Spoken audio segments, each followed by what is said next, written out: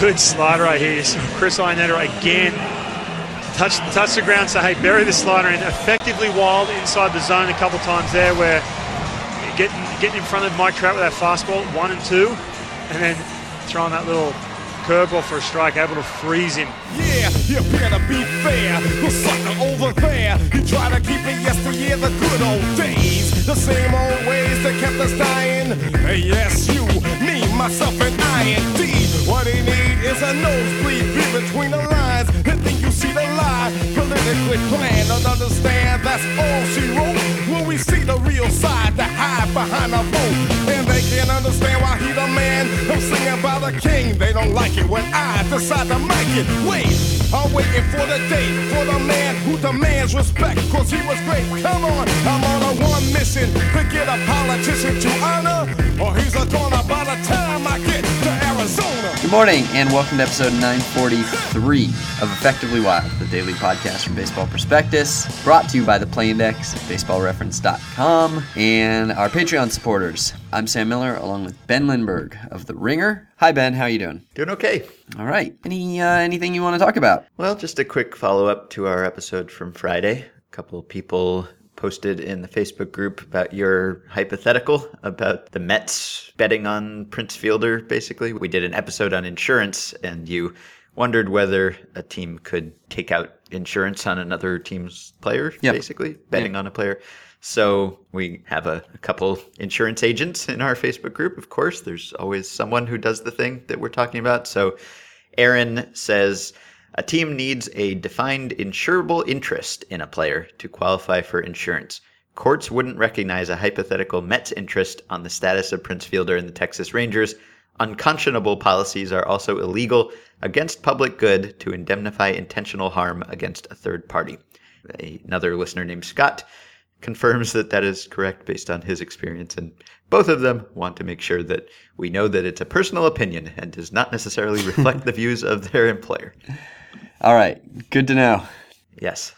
Anything else? Nope. All right. Quick one, I guess. Mike Trout currently has produced 34% of the wins above replacement of the entire 2009 first round. Okay? So 29 other players are actually, maybe 31 other players, because there might have been a couple of picks left over from the previous year of guys who didn't sign. I'm not counting the supplemental round. So, in 2016 only, you mean, right? No.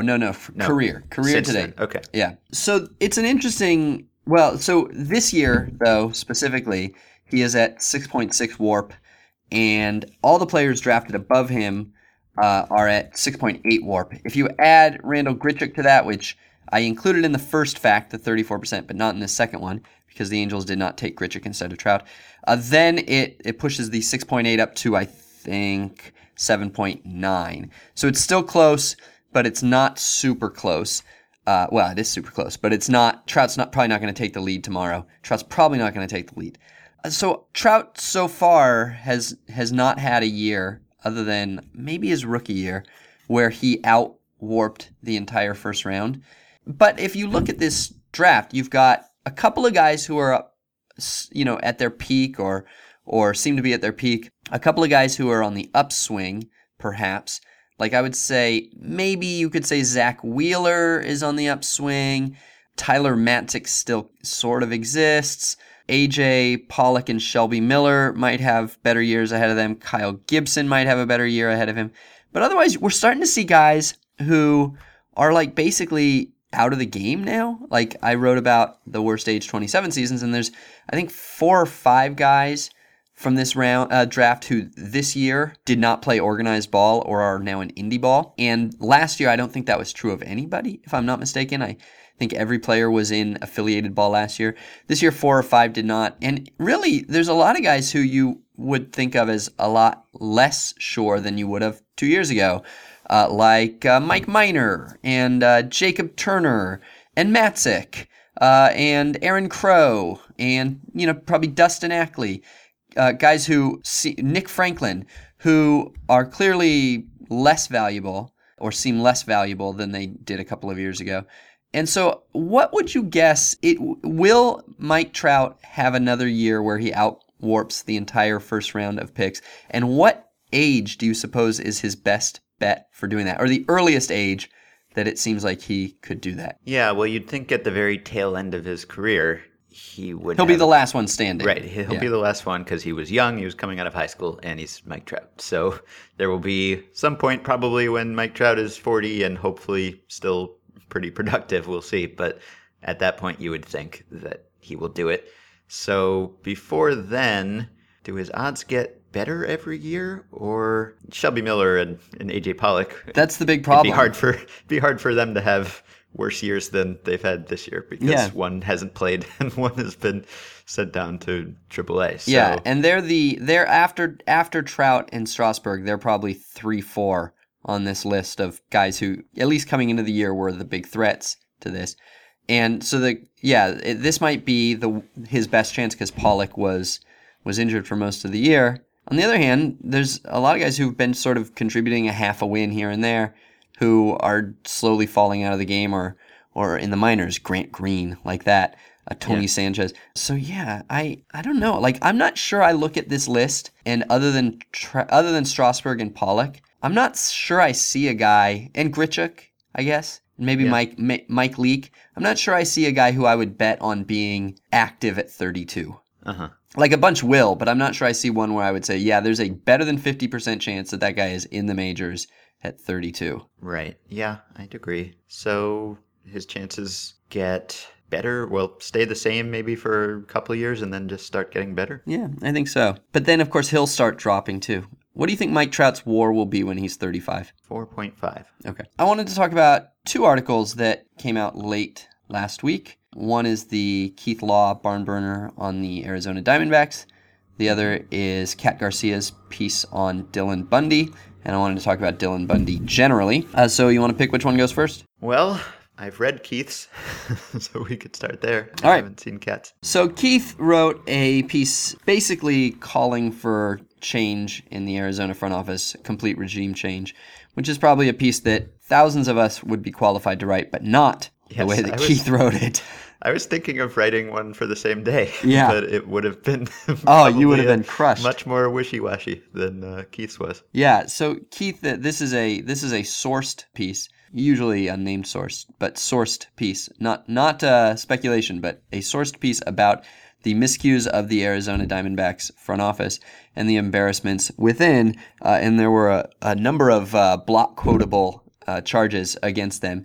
And this is just to veer off slightly, but Alex Spear wrote a piece that also came out late in the week about John Farrell and the sort of disconnect between the public's view of his chair's wobbliness and the internal view of it. And it's always hard to know. A vote of confidence from your boss, particularly in a public setting, often means nothing at all. But Alex seems to give the impression that if you are around the Red Sox organization, you do get the sense that John Farrell is seen very differently than the public sees him.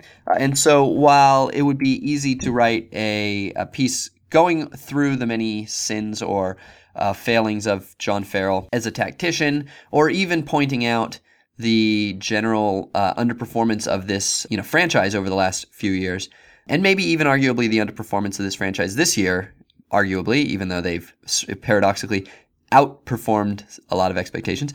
They don't you might make that case, but then you would still be describing a manager who, for reasons that Spear gets into, and for probably reasons that Spear doesn't get into, nonetheless has the faith of the very smart people who have a very strong incentive to win baseball games.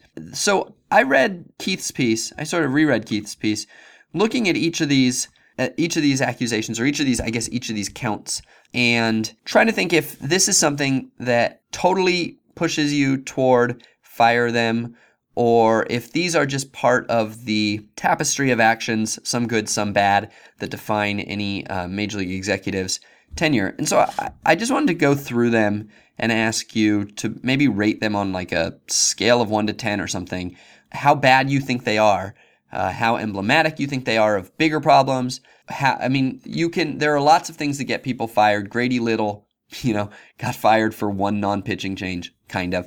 Whereas, there are a lot of things that are infuriating, but you go, well, learn from it, and we'll do better next time. So I just want to kind of place each of these things within that spectrum. Does that sound okay? Sure. All right.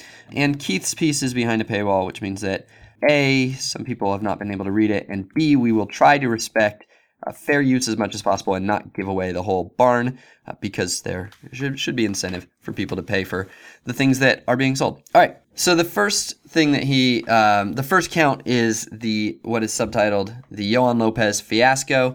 Lopez was a Cuban pitcher who was signed for $8 million a few years ago, 3 years ago. And there are a few reasons that the Yohan Lopez signing kind of went sideways or why it's easy to judge the Diamondbacks somewhat harshly and to maybe even draw larger things from it. Lopez was signed for $8 million, even though, according to Keith, other teams had him significantly less valuable than that. But it's not just the $8 million. Lopez was an international signing, so he also cost the Diamondbacks. It basically prohibited them from making any more high-priced, high-profile international signings for the next 2 years and cost them an $8 million, roughly, tax on that. And so really they spent, $15-ish million and the opportunity to sign new amateurs for a player that a lot of people didn't think was good. So that's all fine in that different teams evaluate players differently and put their needs in different places.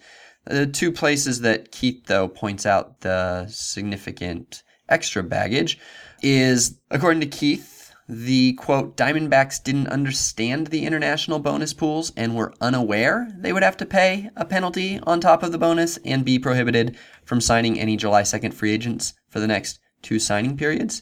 So that is one thing. The other is that even after Lopez has come over and everybody has had a chance to see him a lot more, they continue to make claims about his abilities that in Keith's telling of this defy belief or industry consensus. The most interesting of which people might have seen Keith tweet a month ago when Tony La Russa claimed that his scouts tell him that Lopez is a top 3 prospect, I believe, in the game, while, according to Keith, this can't be. Lopez isn't even a top 3 prospect in Arizona's system or a top 200 prospect in all of baseball.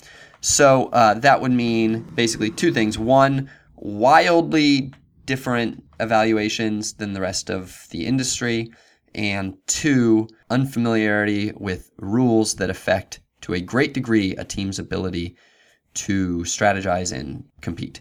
Rank these. Yeah, well, the unfamiliarity with rules is a bigger problem and seems to be a theme in this article that is very high on this scale. Or is this a 1 to 10 scale? I'd put that probably at about an 8, maybe a 9 even. I mean, that's especially because there are obscure baseball rules out there when it comes to teams have an assistant GM usually or somebody in the front office who is sort of the guy who's supposed to be familiar with all these arcane rostering rules, because it is easy to lose your high A catcher because you didn't understand these complicated option rules or minor league service time rules, or when you have to put in your paperwork for your draft picks. Those are all sorts of things that you have to have somebody who goes way out of their way to familiarize themselves with these. But the international signing rules is you just follow Ben Badler. It's not that hard. We knew, right? We all knew that was the cost of signing him. I don't know how complicated the story was. I don't know how complicated Lopez's case was, if he was somehow seemed to be an exception to the rules or something, but it doesn't get into that detail. But yes, okay, so you say an 8. And to be fair, the Diamondbacks have since hired that person who does that for them, I think. He spoke at Sabre Seminar last weekend. Brian Menitti, their assistant GM, was hired away from the Nationals in October 2014, which is after the things that Keith is talking about. So it could be that they have addressed that problem already. Yeah, right. Yeah, so that would go a long ways. That would then qualify this perhaps as mistake that you learn from and move on. I think I would consider that maybe like a 9 or a 10 though. To me, that's if the account of this is as it is laid out here, I would consider it among the most embarrassing things a front office official could do without breaking the law. That's just basic competence. That's first do no harm, basically, is, don't run afoul of rules that everyone knows or should know or can know. So yes, I would put that up there too. Although if they have learned from it, I don't really care if Tony La Russa knows every arcane rule. I care that he hires someone who does know. But so if he didn't do that before, that's a huge strike against him. If they have since corrected that error, okay, maybe that is something you learn from and move on, but it's definitely a bad sign. The other aspect of this, the evaluating, would be a problem if I knew that I could take the quote at face value. We're talking about someone who works for a team trying to pump up his own player, essentially, and saying that his scouts have told him something complimentary about that player. I don't know. It could be an outright lie or distortion of the truth, just trying to make your own player look good. So I don't put that much stock in it. Maybe it's part of a pattern where the Diamondbacks seem to say things that don't make sense, and every time they say those things, we try to, at least you and I, kind of say, well, do they have some other ulterior motive here? Are they trying to present some image to the public that we're not giving them credit for? But if it keeps happening, then maybe you think, no, this is actually what they believe, and they're just saying what they believe, and that would be bad. Yeah, they did put a price on him. We do have confirmation that they valued him at $8 million at one point, which is already... But let me ask you something. If you had a prospect who was, say, a top 200 prospect in your mind, but you wanted the baseball world to think of him as a top 100 prospect, so you want to subtly convince everybody that guy who's 200, let's make it easier. Well, no, let's not make it easier. Let's stay with the original. So 200 guy, you want the baseball world to think of him as a 100 guy. Do you say things publicly like we think he's a number 100 guy? Do you say things like we think he's a number 60 guy? Or do you think we say he's a top 3 guy? Which one is more compelling to the public or more convincing, do you think? I'd say the higher the better, probably. Yeah, right? It's it like does it's a the big anchoring lie. effect, yeah. Right? When you say some high number and then you pull people up toward that number, even if it's way unrealistic. So yeah, I think the higher the better. All right. Okay. So, maybe that was just good strategy. Sure. All right. The 2015 draft debacle, which basically boils down to two things. One is they seemed to trade away a competitive balance pick and the money attached to it for less than competitive balance picks are usually worth, and maybe the reason for this was later revealed when they didn't even spend all of their bonus slot money. And I think at this point it is widely understood by anybody who follows baseball or the draft at all closely that draft pick bonus slots are worth more than the dollar figure. That is why teams are willing to trade for them, and that because draft picks and minor leaguers and pre-arb players' salaries are suppressed by unnatural market forces, you do not give away your opportunities to sign players out of the draft. The Diamondbacks did that essentially twice, and they did that despite having really a sort of they had a greater chance than any team in baseball to collect a massive amount of talent in the draft, rebuild the team in the way that we've seen most recently the Astros attempt to do with the top pick in the draft, and they gave it away, which suggests a fundamental lack of understanding about the value of young players. Yeah, that's a 10.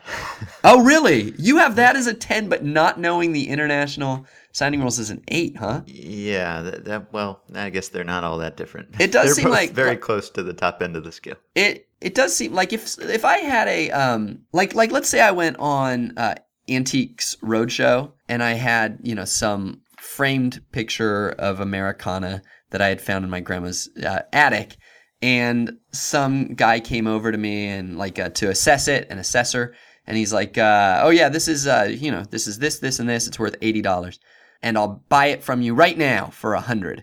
Then you'd be suspicious. You'd be like, well, maybe I should get another assessment, right?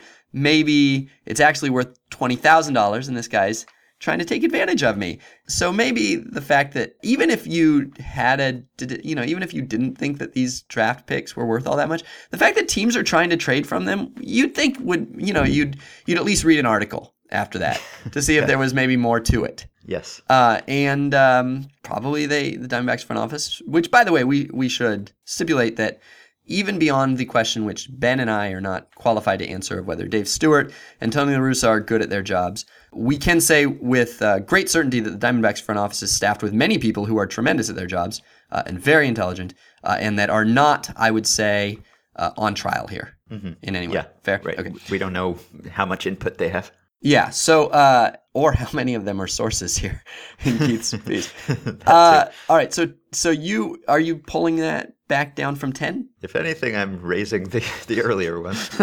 Okay. All right, poor player evaluation. An example of this is that Will Harris, who was a good pitcher before Dave Stewart took over, missed a bunch of time with injuries and bad luck, and then the Diamondbacks gave him away for nothing. Does Will Harris stand out to you as an extraordinary example of not knowing how to evaluate your own talent? Well, it's not as if there was something not obvious that they might have missed. I mean, he had a sub-3 ERA and everything. Like, even if it's not like some case where he had a high ERA, but there were good indicators or something. Like, everyone knows that a low ERA is good. So, well, in his last year in 2014, he had a 4.3 ERA.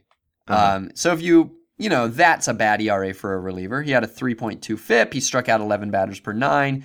Everything seemed good about him to, if you were drafting a minor league, if you were drafting a relievers only league, I would expect you to be on Will Harris coming out of that season. But yeah, in his defense, there was a high ERA. Okay. Well, so yeah, that's probably pretty bad. I mean, there's been a pattern of seemingly poor player evaluation. It seems to be tied into the draft pick valuation sometimes, but like Keith mentions the Touki Toussaint trade, and Touki Toussaint has been bad since that trade. And everyone thought that the Diamondbacks were crazy to give him up, and they'd given up on him too soon. And at least since that trade happened, he hasn't shown that they were wrong. And there have been other controversial Diamondbacks moves in the past where no one could believe they did it. And, the players they traded haven't become superstars or anything. So I think there are times when maybe they were even closer to the truth than the internet was on some of those deals. But yeah, Will Harris as a specific example. The Astros got that claim, the Diamondbacks got nothing, and the Astros have gotten a lot of good pitching. So that's a bad move, but every team makes a bad move. Particularly when it comes to assessing relievers, every team right now has a good reliever that a team gave up on in the last 365 days, probably. Right. But yeah, I think what makes Harris especially galling is that he is not even a guy who was going to make an arbitration decision difficult. He had virtually no service time. He is making the minimum still today. And so, giving there was no external force pushing you to give up on Will Harris unless you're just that short on 40-man spots, which sometimes can be its own sin. Mm-hmm. Yeah. So I'd put that at a 6 or... You wouldn't, if that were it though, you wouldn't be calling for no. Regime change. Right. Yeah, I'd put that at one case, I'd put it a 3. If it were one case of Will Harris. If you had 7 Will Harrises, then I'd move it up to a 6 or a 7. So then maybe you do have better case of Will Harris because you have the Dansby Swanson trade, which is the trade that a few minutes after it was made, Ken Rosenthal or somebody tweeted a executive saying it was like the worst trade in history.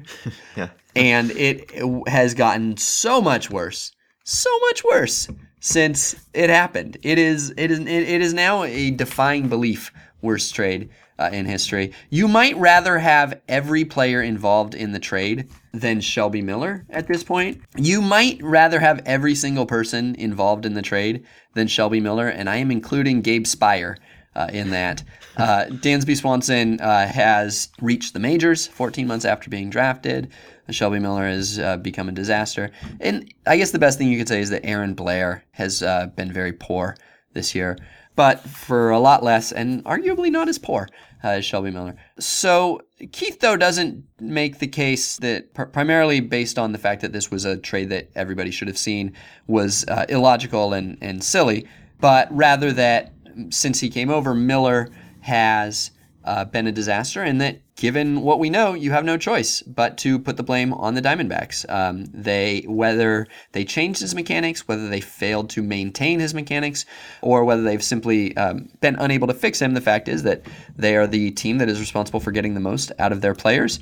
They have gotten the very least out of Shelby Miller, and they have said weird things about him publicly, which is something that over the course of his career, Tony La Russa has made a habit of doing about players that have crossed him or lost his favor. So who's a team that has a non-wobbly chaired GM? If John Daniels had made the equivalent of the Shelby Miller trade last year, would we be calling for John Daniels to be fired?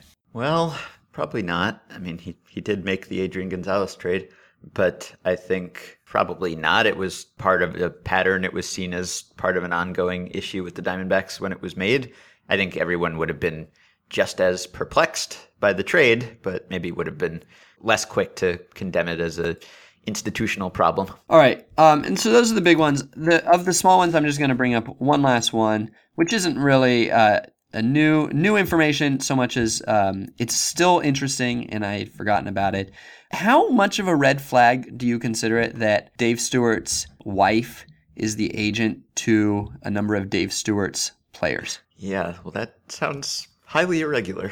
I don't know exactly what the conflict would be there, at least as far as, I mean, it seems like there are potential problems, obviously, about using your players or making transactions with your players who are essentially, giving your family money by being represented by your wife. So, and I don't know if there's, as they used to say on every single Good Wife episode, a Chinese wall between Dave Stewart and his wife when it comes to those clients, but it seems sticky and like something you would want to avoid. Yeah. If your essentially family is representing reliever Enrique Burgos, which his is, there is a huge disproportionate difference in the benefit you get from promoting Enrique Burgos over a pitcher who's 10% worse than him, and the gain that you get as his agent of having a AAA reliever in the major leagues. Yeah.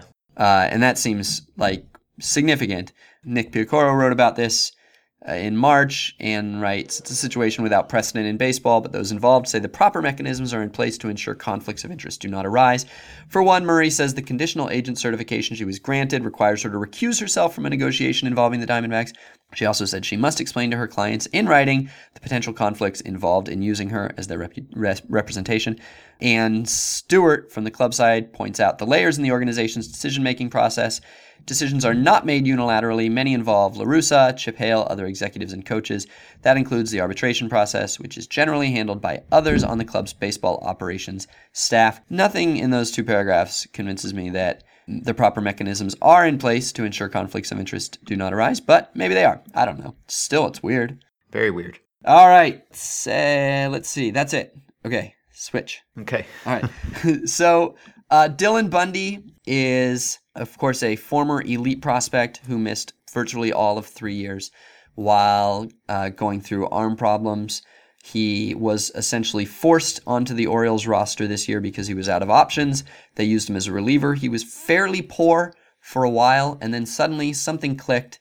His velocity kept going up. He became a completely dominant reliever, so much so that the Orioles, who have one of the worst playoff-bound rotations in Major League history, certainly recent Major League history, if they are in fact playoff-bound, moved him into the rotation where he was the ace they needed. Bundy's first 6 starts with the Orioles were exceptional. He had an ERA of 2.76, I believe, and really everything was going great.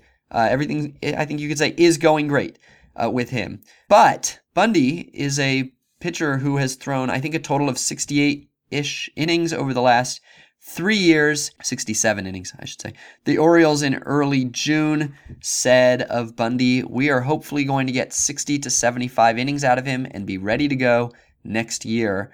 And Bundy, because they moved him into the rotation, passed 75 innings. I think he passed 75. And his velocity has been dropping. As Kat's article shows, it as a starter, well, as a reliever, he basically went from like 93 steadily up to high 96, 97, and took over as a starter 96, 95.7, 96, 95.2, 94.6, 93.9 was the progression of those 6 for his fastball velocity. His fastball was not very effective in his start on Thursday. Start on Wednesday, I think. He got 2 whiffs on 51 fastballs that he threw. His curveball hasn't been very good this year, and he doesn't even throw his slider. He decided during the winter that the slider was what was giving him problems in his forearm, so he junked it and hasn't thrown it this year. There is talk about maybe throwing it next year. But Dylan Bundy is simultaneously potentially the most, one of the most important players in baseball over the next 2 months. This is a team that desperately needs a pitcher who can look like a playoff starter, both for the next month and a half. They're in a very close race, and in the postseason. And Bundy is arguably the most fragile, or could be seen as the most fragile and most potentially lucrative pitcher in baseball. Those two things exist simultaneously. And right now, I wonder, A, whether you think this is an easy decision for the Orioles, and B, whether you're at all surprised about the decisions they've made to get here. Well, no, I don't think it's an easy decision. I think they got a lot of benefit out of what they did for his first several starts, however many it was. He was good in relief, and so sure, if you're in the position that the Orioles were in with as weak a rotation as they had, why wouldn't you try to get more out of the guy if you can? And it worked quite well for a while. And if it stops working, and maybe it already has, then they'd probably adjust. And I don't know if it's an easy decision, because it did work so well for a few starts that it was very tantalizing. And having a guy like Dylan Bundy would really help them out, not only making the playoffs, but if they get there, if they end up playing a wild card game, having him, or who he was a few starts ago, would be very valuable. But yeah, I'm sure they'll react to what they see. I'm sure they are not blind to the fact that he's losing velocity, and given his history and maybe his lack of conditioning for this kind of role, you'd think they would be pretty quick to adjust if he stops working and turns back into a pumpkin, and hopefully they can still turn him back into an effective reliever at least. So they had a very effective reliever in him. He was, like I said, very bad. For the first month and a half, he had an ERA over 5. He had almost as many walks as strikeouts. He was striking out 5-ish batters per 9. And if you want to pick a day, say May 27th, 20 innings as a reliever, 23 strikeouts, 4 walks, a 1.33 ERA. I could do even better than that if you want an even shorter sample. From June 6th to July 6th, a month, his last month as a reliever, 14 1/3 innings, 19 strikeouts, no runs allowed. That is a great reliever, and that is what gets you to 60 to 75 innings, and hopefully we start over next year, or whatever Buck Showalter said. They made the decision to have him start, knowing, of course, that was going to push him much more quickly into a high innings threshold, and perhaps take him out of postseason.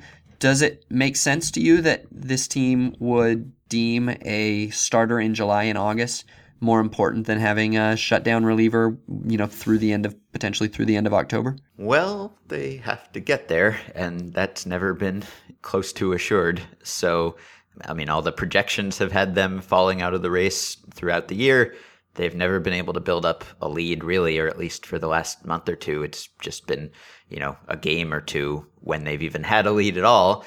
And the two teams that they're competing with are generally seen as superior, I think. We're certainly projected to be better.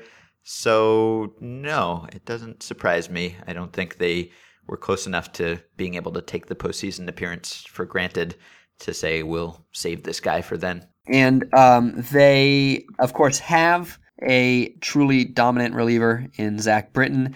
They have had another truly dominant reliever in Brad Brock. They also have a pitcher who has been extremely good for many years, less dominant this year, but I would certainly bet on him going forward, Darren O'Day. And they also have Michael Givens, who's a dominant, if somewhat less reliable reliever, but also a very good one. So if you're the Orioles and you've seen your team succeed this year based on this sort of model of being extremely good in the bullpen and hitting enough to outlast your starting rotation problems, and then having the bullpen come in, shut things down, and you win every game 6-5 because your bullpen is just that good. I guess what I'm asking is, does it make more sense to play to your strength and have Bundy be part of that system that has worked, or does it make more sense to say we have 4 really good relievers, 2 or 3 truly great ones, and Bundy is superfluous, and he's just not going to be that valuable to us going forward as a reliever? Yeah, I think the latter. I mean, he would have had value in either role, but I think just given how weak their rotation was, I mean, it was like unprecedentedly bad for a team that was trying to make the playoffs. I think you put him in the place where you are hemorrhaging runs every day, and hopefully you save yourself from needing a really good reliever sometimes because you already have a lead. So I think they handled this intelligently or rationally or defensively, and I think they should be quick to adjust if something changes, as it seems like it is. If he starts every game from now until Game 7, not every game, but every 5th game from now until the 7th game of the World Series, and let's say he throws an extra 80 innings in that time, will you scream and shout? Just from a health perspective? Yeah. If he keeps being good enough to merit his spot. So, right. Yeah, but just from a long-term health perspective, does this rise to the level of outrage? I don't think it does, just because of who he is and the fact that they were very, very careful with him early in his career, and that didn't work. He got hurt anyway. It looked like his career was over, or it looked like there was a very good chance that his career was over. And so at this point, I think they have reached the point where you just got to get what you can out of him, because you've already broken the seal, essentially, on Dylan Bundy getting hurt. And once that happens, there's a good chance he's going to get hurt again. Yeah. We know that managing his innings is not necessarily the panacea. And because he was on a major league deal all that time, right? They have used a lot of his service time. When is he a I don't think I was Googling this. He was out of options, but I was Googling this. If he was out of options, that means they've been sending him down. And so I don't believe he's been collecting service time. Okay. I think that he was probably optioned before his 2014 injury, and it's all been a 2013 injury, and it's all been continuum since then. So I don't believe he's been collecting any service time. Okay, well, that changes things a little in that you're still hoping to have him for several years, and obviously you don't want to run him ragged if you think that you're going to get a lot out of him in the future. But even so, I think just based on they tried the protective route, which doesn't necessarily mean that, okay, that didn't work, so now we'll just run him out there every day. I'm sure there are still merits to the cautious approach, but yeah, I think you at this point just have to go for it. All right. Sounds good. They can do that. All right, then we will leave it there. By the way, the guy who said effectively wild on today's intro was Ryan Rowland Smith on the Mariners broadcast last week. In case you were wondering where that Australian accent came from, you can support the podcast on Patreon by going to patreon.com/effectivelywild. Today's 5 supporters are Scott, Simon Panchansky, David, Chris Campen, and Eric Westland. Thank you. You can buy our book, The Only Rule Is It Has to Work, our wild experiment building a new kind of baseball team. Check out the website at theonlyrulesithastowork.com for more information. Please leave us a review on Amazon and Goodreads if you like it. You can also join our Facebook group at facebook.com/groups/effectivelywild and rate and review and subscribe to the podcast on iTunes. Get the discounted price of $30 on a 1-year subscription to the Play Index by going to baseballreference.com and using the coupon code BP when you sign up. You can email us, podcast@baseballprospectus.com, or by messaging us through Patreon, and we will answer some of your questions the next time we talk. But I don't believe what they tell me. The price of the piper was high. It was so good while it lasted. The long ago days that we knew. I love you again as I loved you then. So say that you love me too.